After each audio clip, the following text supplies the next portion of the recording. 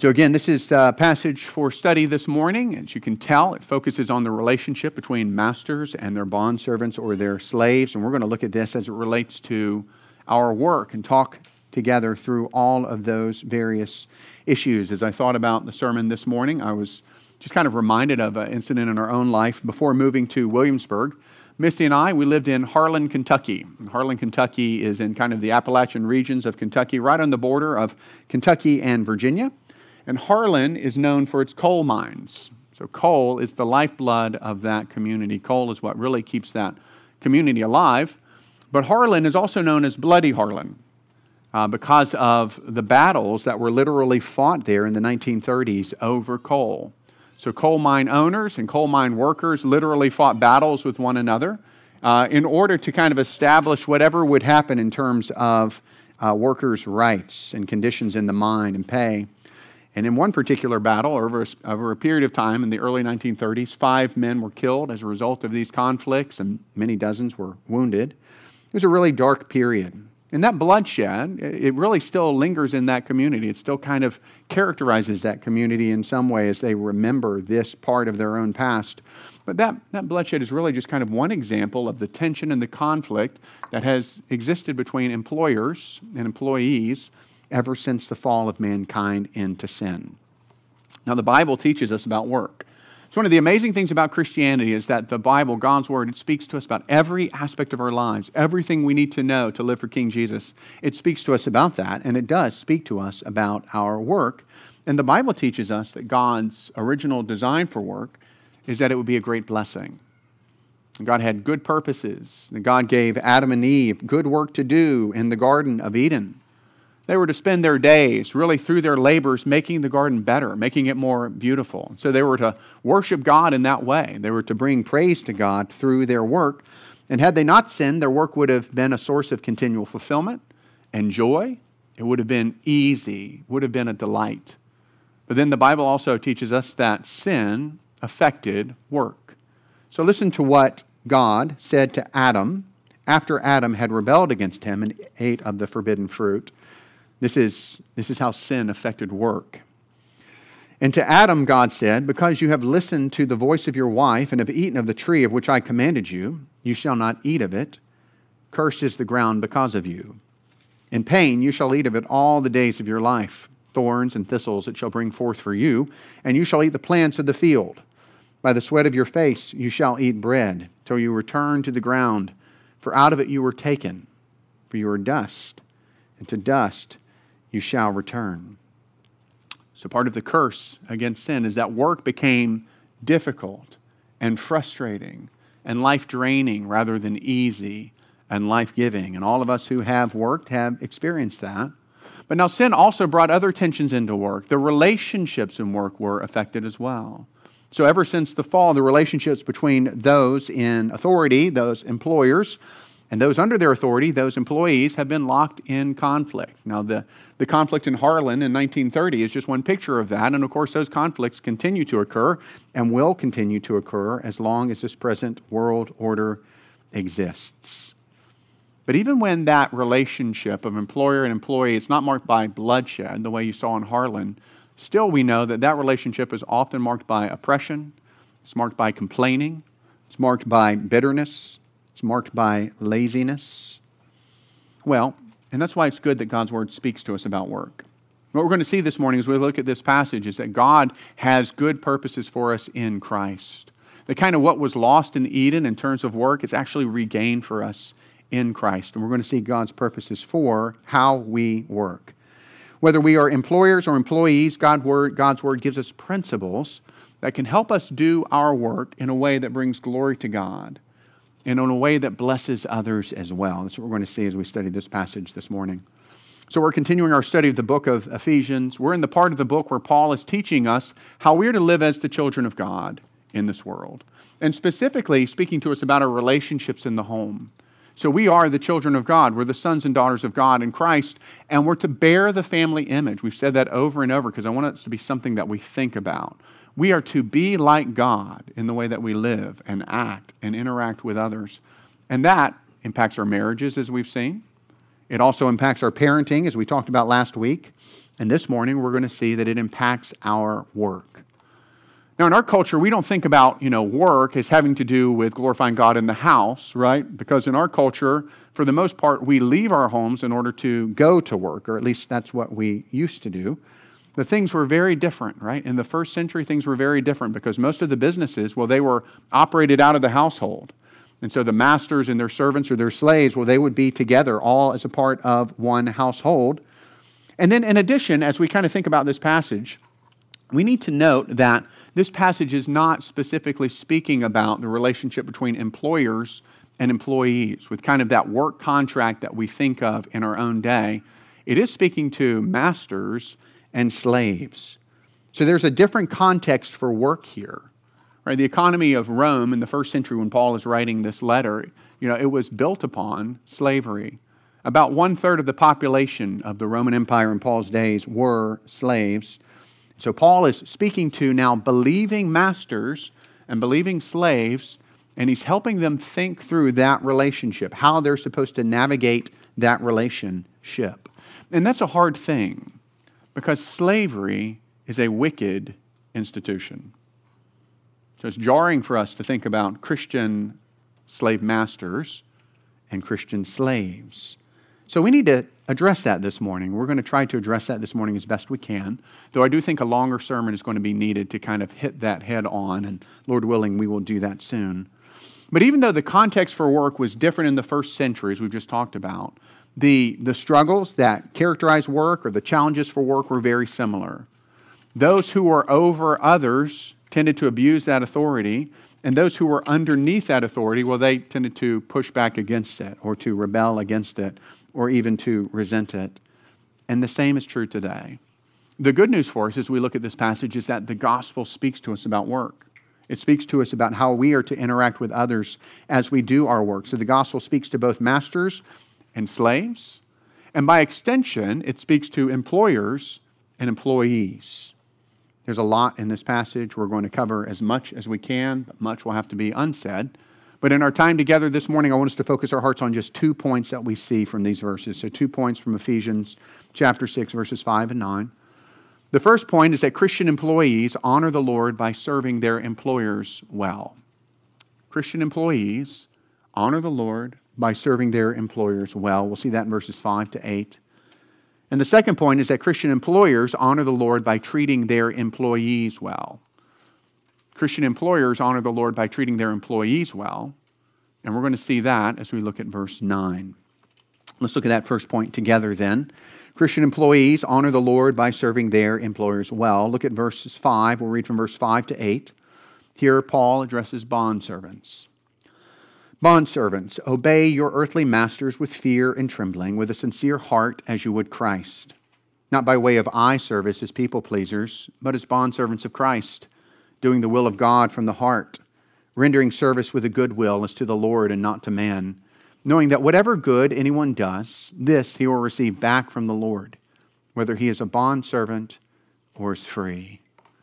Now, before we look at this passage and think about how it speaks to the relationship between employers and employees, I first want us to take a step back and I want us to consider who Paul is addressing.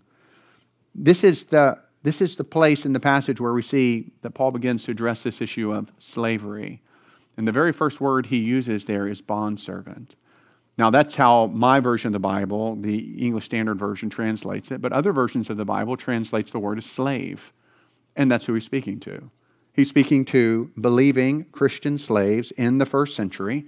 And he's given them God's wisdom for how they are supposed to live as believing Christian slaves in the context in which they find themselves. He's addressing these Christians and he's giving them their most basic command for how they are supposed to interact with their masters. And he says that they are to obey them.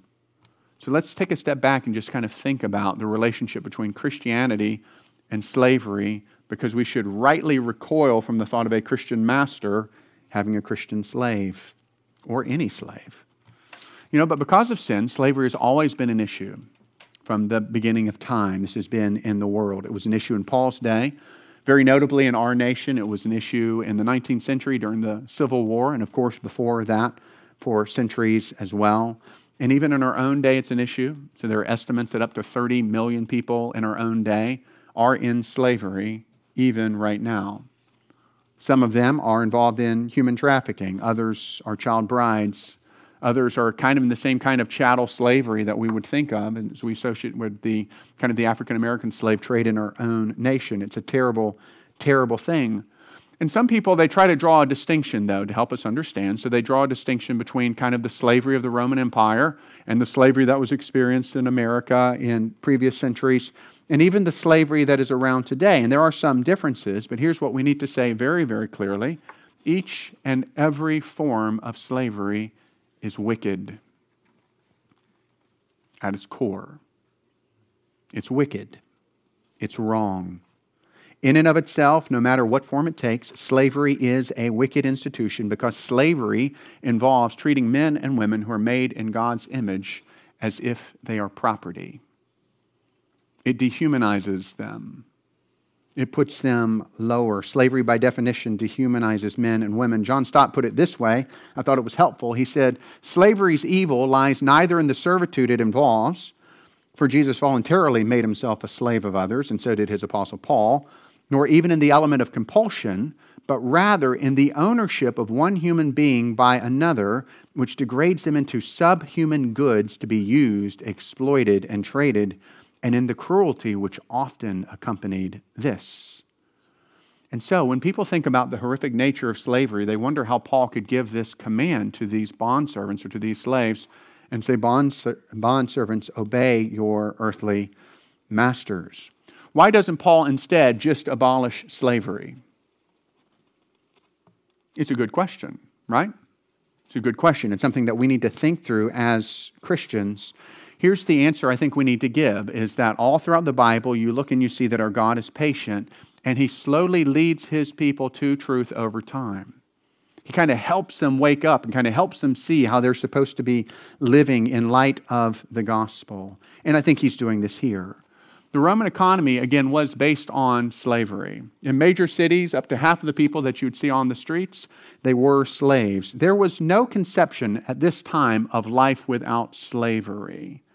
Everyone just took it for granted that this is how it was supposed to be.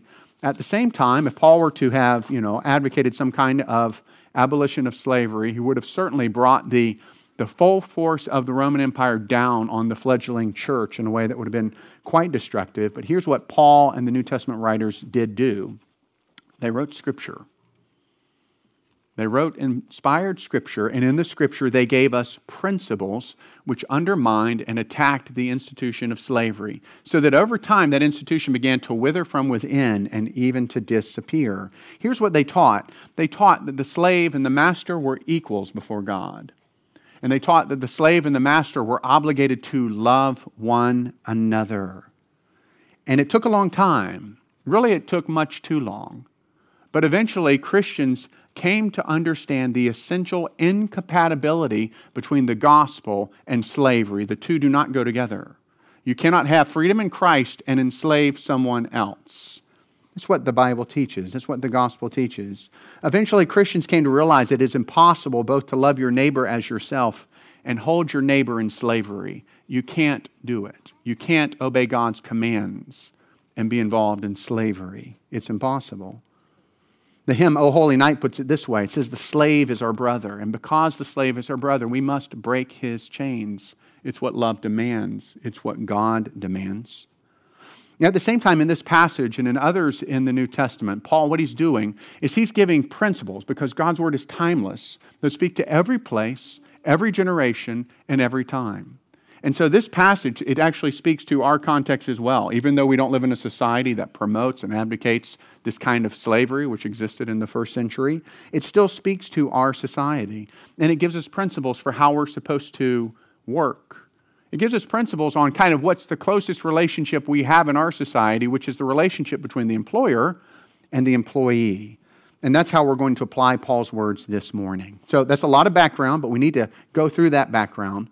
But now I want us to look at these first four verses, verses 5 to 8, and I want us to briefly see four principles for how Christian employers are to honor the Lord through their work. The first principle you see in the first part of verse 5, and it's this, that Christian workers should do their work with respect. So how should Christian workers work? How should they interact with their employers? Well, they should do their work with respect. Look at the first part of verse 5. Bondservants, obey your earthly masters with fear and trembling.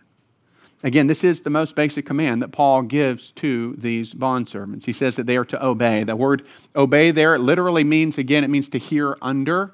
It's the same word that's used earlier in verse 1 of chapter 6 when Paul spoke to children and told children that they're to obey their parent.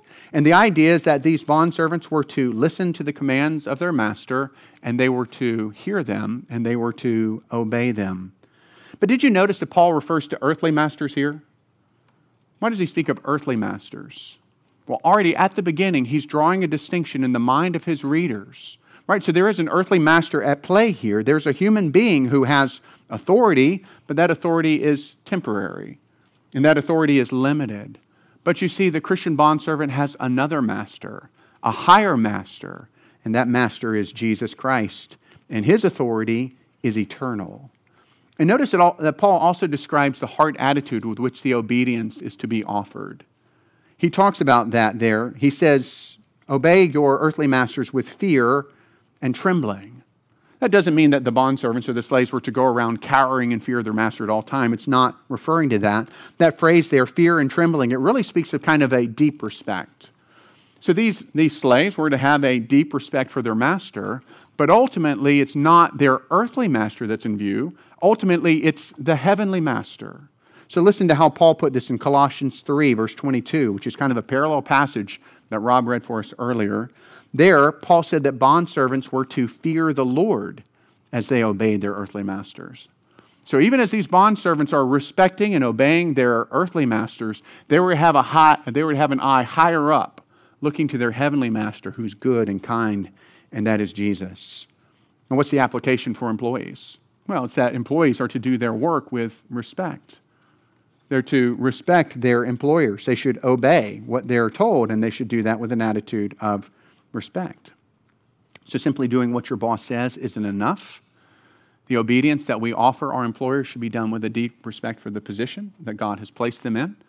And we're also to have a higher eye, an eye up to our true master, to Jesus, and to work with a deep respect for him. So, when I worked for Deer Park Water Company for a number of years, it was quite common for me to interact with coworkers and hear the way that they would grumble and complain about this supervisor or that supervisor. Sometimes it went to the point of slander or mocking or insulting them behind their backs. If you've been in the workforce, you kind of know what that's like. I'm sure you've seen that as well. Paul is teaching us in this passage that Christians must never do that. Christians must never engage in those kind of officey chit-chat, back and forth, joking, grumbling, complaining, disrespecting our supervisors. Instead, out of respect for King Jesus, our true master, we are to offer obedience and honor to those that God has placed over us in our place of work.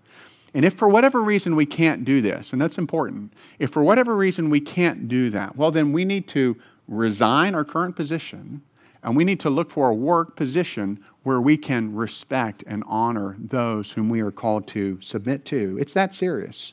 So that's the first principle. Christian workers should do their work with respect. There's a second principle that Paul brings out here. It's kind of in the middle of verse 5. Look in the middle of verse 5. The principle is that Christian workers should do their work with integrity. They should do their work with integrity. Paul says, with a sincere heart. The word translated sincere there, it speaks of simplicity, it speaks of singleness of mind, it speaks of generosity even. And the idea is that the bondservant was not to do his or her task half-heartedly, but instead they were to put all of their heart into it. They were to do their very best. They were to do their work with integrity and with faithfulness. And again, the application is just very straightforward for us today, right? As Christian employees, we're to do our work the best we can. We're to offer the very best we have to our employers, and ultimately, we'll see we're offering the very best we have to the Lord. Many employees offer half-hearted work.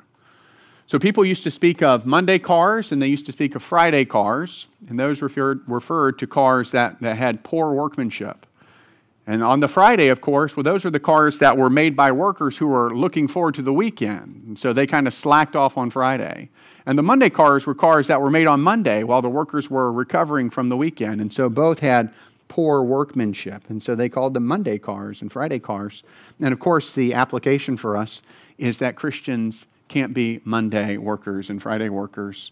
We have to work hard every day.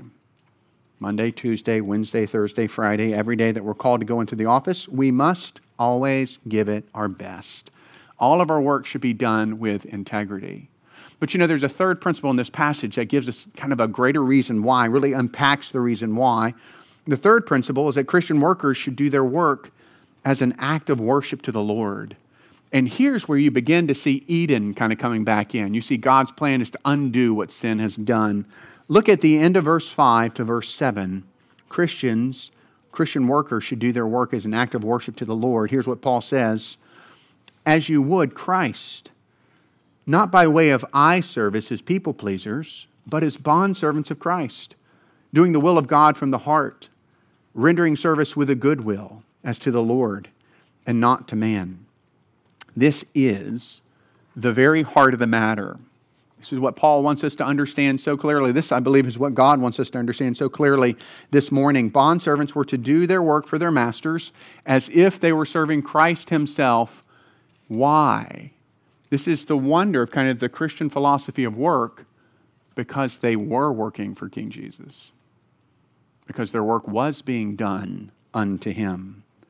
The Lord Jesus treats the work believers do for their earthly employers as if they are working for him. And so we should work hard for our earthly bosses, because as we do so, we are serving the Lord Christ well. And so it makes sense that Paul says that we should do that kind of work, or that bondservants' work should not be done by way of eye service. And the idea is, kind of only working when the master's around. And maybe you've experienced that in your own life, or seen others in the workplace just kind of do that, kind of slack off. But then the supervisor comes around and everyone starts working harder and everyone's just doing a good job. And Paul says, no, if you're a follower of Jesus, you can't do that. Why? Because Christians are never to be people pleasers. Really, listen, there's no point in our life where it's okay for us as Christians to give into the fear of man or act in any way as if the opinion of any man is more important than the God who is always watching over us. Friends, even when the boss isn't watching, the Lord Jesus is. That was true for these Christian bondservants. That's true for us in our own day. So Paul tells us how we should work then. He says, kind of in the second part of verse 6, that we should be doing the will of God from the heart. Now, from the heart there is literally from the soul. It's like just with all you are, do your very best. And he says in the first part of verse 7 that we should do it with a good will. And the idea is that there would be a cheerfulness as we serve the Lord.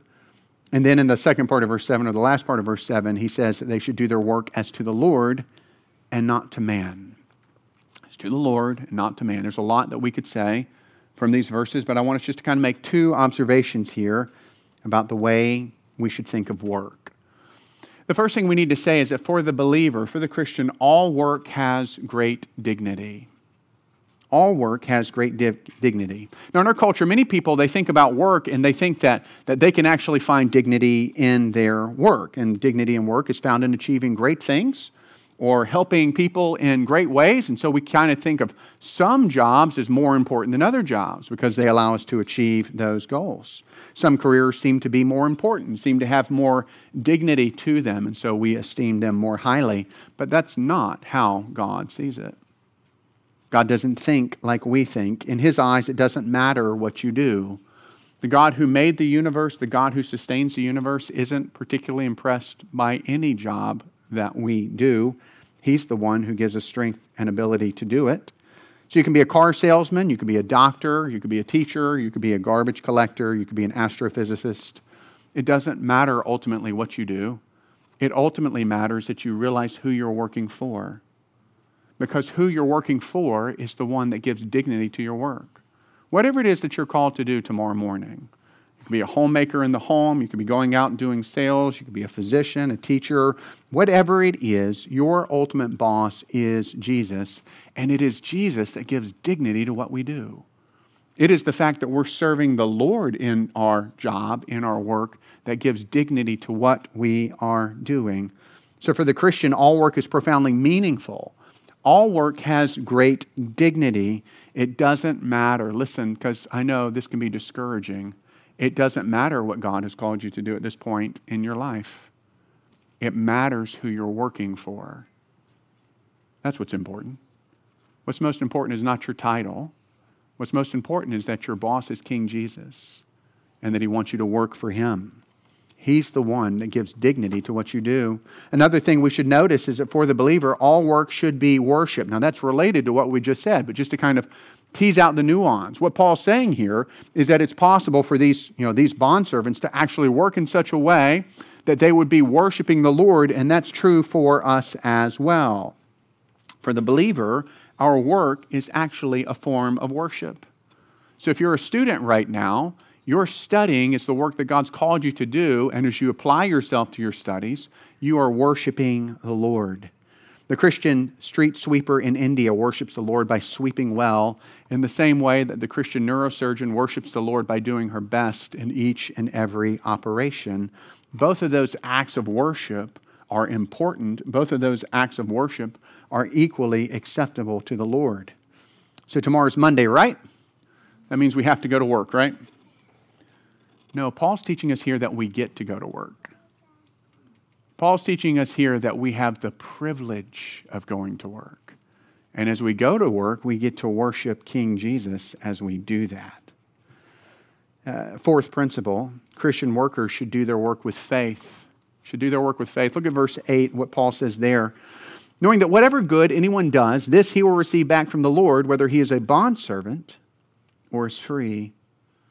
This adds even more weight. This makes our work even more important because it teaches us that the Lord himself is kind of keeping track. He's noticing. He's looking at the way that we are serving him and worshiping him through our work.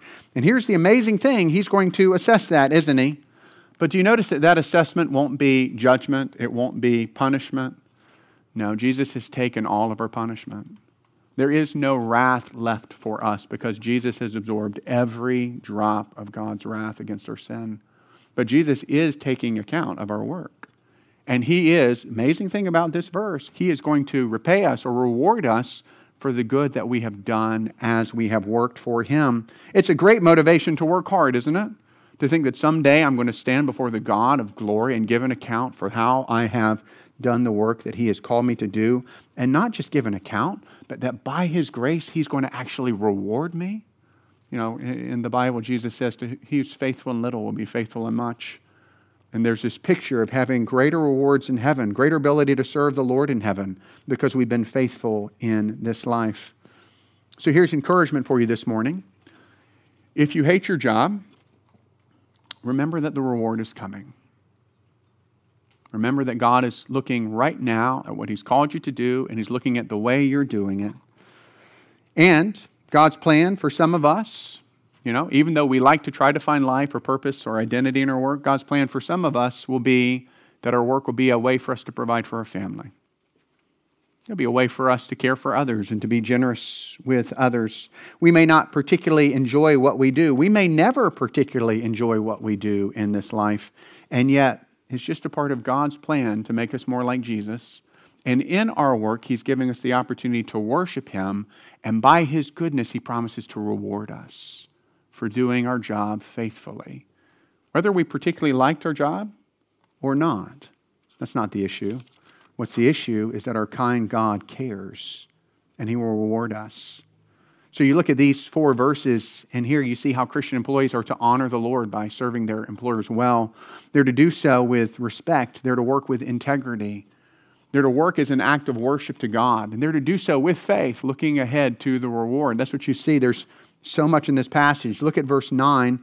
Here you see the second point. Employers honor the Lord by treating their employees well. Look at verse 9. Masters, do the same to them and stop your threatening, knowing that he who is both their master and yours is in heaven, and that there is no partiality with him. Now, it is good and right for us to kind of naturally recoil from the idea of Christian slave owners, because it should never be that way. And yet Paul is addressing this very real situation. And we should notice that it's remarkable that he did that. Because in Roman society, Roman slave owners had absolutely no accountability for the way they treated their slaves. They could beat a slave, they could imprison a slave, they could kill a slave if they wanted to, because in everyone's eyes, the slave was simply their breathing property. But now Paul speaks into that very ugly situation, and now he brings this new perspective, and he reminds these Christian slave owners that actually they do have accountability. Actually, there's someone to whom they are accountable for the way they treat their slaves. They had a master to whom they would one day have to answer, and the Lord wanted them to treat their slaves well, because both the master, and this is so important, here's Paul just kind of flipping the world upside down. He's saying that both the master and the slave are on the exact same footing before God. In other words, they're a human being, and we have obligations towards other human beings. We have obligations to love them and to treat them well. Now, Paul very briefly in this passage gives 3 principles to us that were to guide the behavior of these Christian masters as they interacted with their slaves. The first principle was that Christian masters were to treat their slaves with respect. Now think again, this is revolutionary. They were to treat their slaves with respect. Paul says, do the same unto them. So just as the slaves were to do their work with integrity and with respect to their masters, so the masters had an equal obligation to do the same to them, to treat their slaves with respect and with integrity. You know, really this is kind of a variation on the golden rule that the Lord gave in Matthew 7 verse 12, where he said, whatever you wish others would do to you, do also to them. You see, here's this equality, here's this balance. The slaves owed their master respect, integrity. The masters owed their slaves equal respect. Do you see how this one command completely undermines the institution of slavery? It completely cuts it clips it at the knees. How can you treat a person made in God's image with respect and integrity and at the same time treat them like property? You can't do it. It's impossible. Do you see how God is undermining this ugly institution here so that it withers? There's a second principle. Christian masters were to lead their slaves without resorting to threats. Look at the kind of the middle of verse 9. And stop your threatening. Slavery always involves violence and intimidation. It must be used if you're going to establish and keep the wicked institution going. But Paul is outlawing verbal threats. And if he's outlawing verbal threats, he's also outlawing physical abuse. In other words, these masters would have to treat their slaves like the human beings they were. They'd have to have a real relationship with them and treat them with the respect that they deserved.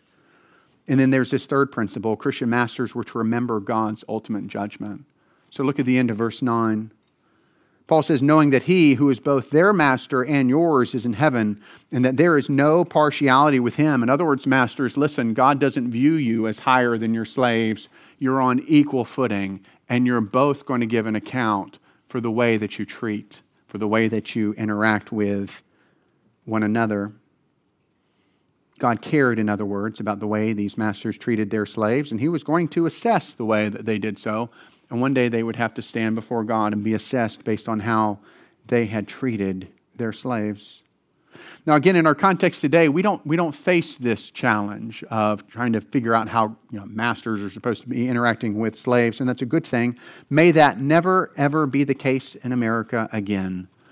But these 3 principles, they do speak to us. They speak to us on that close relationship then of employer to employees, and that's how I want us to apply these principles.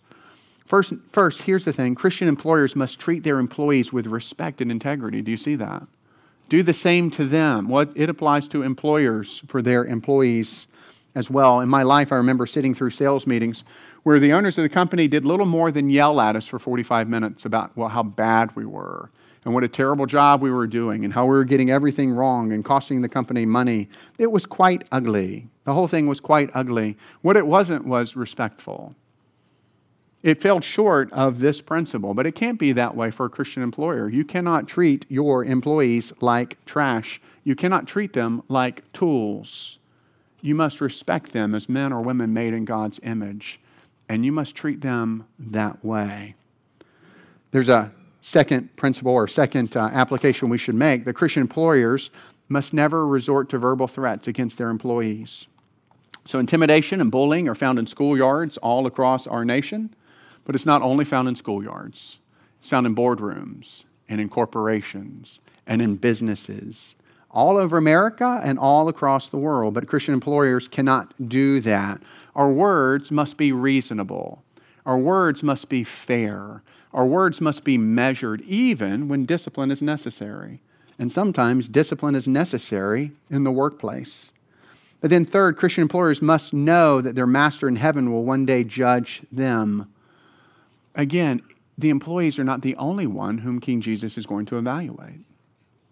He's going to be evaluating the employers as well. The employer may have no other earthly authority. They may be the boss of the company. They may have no one to whom they answer day by day. But they do have someone who will hold them accountable. And Christian employers must remember that. They must remember that we must one day stand before God and give an account for the way that we have lived and for the way that we have treated others. Christian employers must know that they work for King Jesus. So do you see the wisdom of God on display in this passage? Once again, do you see the perfect balance that God brings into these relationships, right? Because of sin, work in this world is marked by futility. It's often marked by fighting and grumbling and arguing. But here we have the wisdom of God that redeems work. In some ways, it brings us back to Eden. Adam and Eve, what are they doing? They're working in such a way that they are worshiping God and loving others. What are we as believers called to do on our workplaces? We are to work in such a way that we are worshiping God and loving others. The gospel restores, redeems our work, and makes it deeply, deeply significant. So tomorrow, whether you're a Christian employer or a Christian employee, you do not have to go to work grudgingly. You can realize that Monday morning, tomorrow, is the next opportunity you have to live the way the Lord has saved you to live the way He's called you to live as a Christian in the workplace. What a good thing. How life-giving, how sustaining that is. Really, it's a gospel word. I want us to understand that it's the gospel that transforms our work. We were created by God, right? It's this message we love at Christ Fellowship. We talk about Christ Fellowship. It impacts every area of our life. We were made by God. He created us to love Him, to serve Him, to have a relationship with Him. He wanted us to do our work in a way that would bring honor to Him always. But we were born sinful and separated from God. Our first parents, they rebelled against God in the garden. We sinned in them, and because we come from them, we've all inherited that same kind of rebellion against God. And so instead of wanting to work for Him, work for His glory, we just kind of serve ourselves. That's what sin does. It makes us selfish. It turns us in on ourselves. And so instead of living for God and honoring Him, no, we just pursue what we want to pursue. And that leads us to disobey Him in countless ways. And that leads us to harm others as well. We've all broken God's commands. No one sitting here this morning can stand before God and say, you should let me into heaven because I've lived such a good life. No, the Bible says all have sinned and fall short of the glory of God. We have fallen short in this area of work as well. It's just simply true. And the Bible says that sin is serious. That if we die in our sins and stand before God and face His judgment, we'll be separated from Him forever. Listen, I know I'm a preacher. I'm looking at you, hear this all the time. Forever, friend. Forever separated from the only source of good for all eternity. The stakes are so high. And yet it makes the gospel such good news. Because here, this God, whom we rebelled, this God sent His Son, the Lord Jesus Christ, the eternal Son of God, came into this world what? To do what we could not do. To live the life we could not live. Jesus worked perfectly. Did you see it? All throughout His life, He's just pouring Himself out. All throughout His life, and there's times when He says to His disciples, it's my food to do the will of my Father, right? They're concerned. He's working so hard. Why is He doing that? Because that was how He was called to worship God. And He didn't do it for Himself, friends. He didn't need righteousness. We did. And then when the time was right, this perfect Savior, He laid down His life on the cross as a sacrifice for broken sinners like us. Bearing in Himself the wrath of God against the sins of all who will turn from their sins and trust in Him. He died, but then He rose from the dead. And now we have this message that we proclaim so freely that God will accept you, friend, if you will turn from your sins and put your trust in Jesus and Jesus alone. God will treat you as if you live Jesus' perfect life. He will welcome you as His son or daughter. And in light of this passage this morning, you see, He will actually restore every area of your life. You know, the gospel restores our relationships with one another. We've been talking about that in recent weeks. The gospel, by the gospel, by the Spirit of God, we're empowered to live for God. And it's this gospel that sets us free to work in the way that we were originally created to work, so that our work once again becomes an act of worship to God. So do you want your life to be marked by worshiping God through your work? How do you start that? Friend, you start that by bowing the knee to Jesus today. You start that by trusting in Jesus today. Don't leave here without doing so. If you want to talk with someone about what that would look like to trust in Christ, I'd love to talk with you. But this is what you were made for. You were made for Him. And He makes all things new. And He's good. Well, there's a lot in this passage, right? We're just in some ways just kind of covering the surface of it. But here's God's wisdom at work. The gospel does not simply make our work bearable. It makes it worship. It makes it worship. And the gospel restores our relationships so that whether we're a Christian employer or a Christian employee, we can live together in a way that makes much of King Jesus. And may He help us do that in this coming week. And let's pray.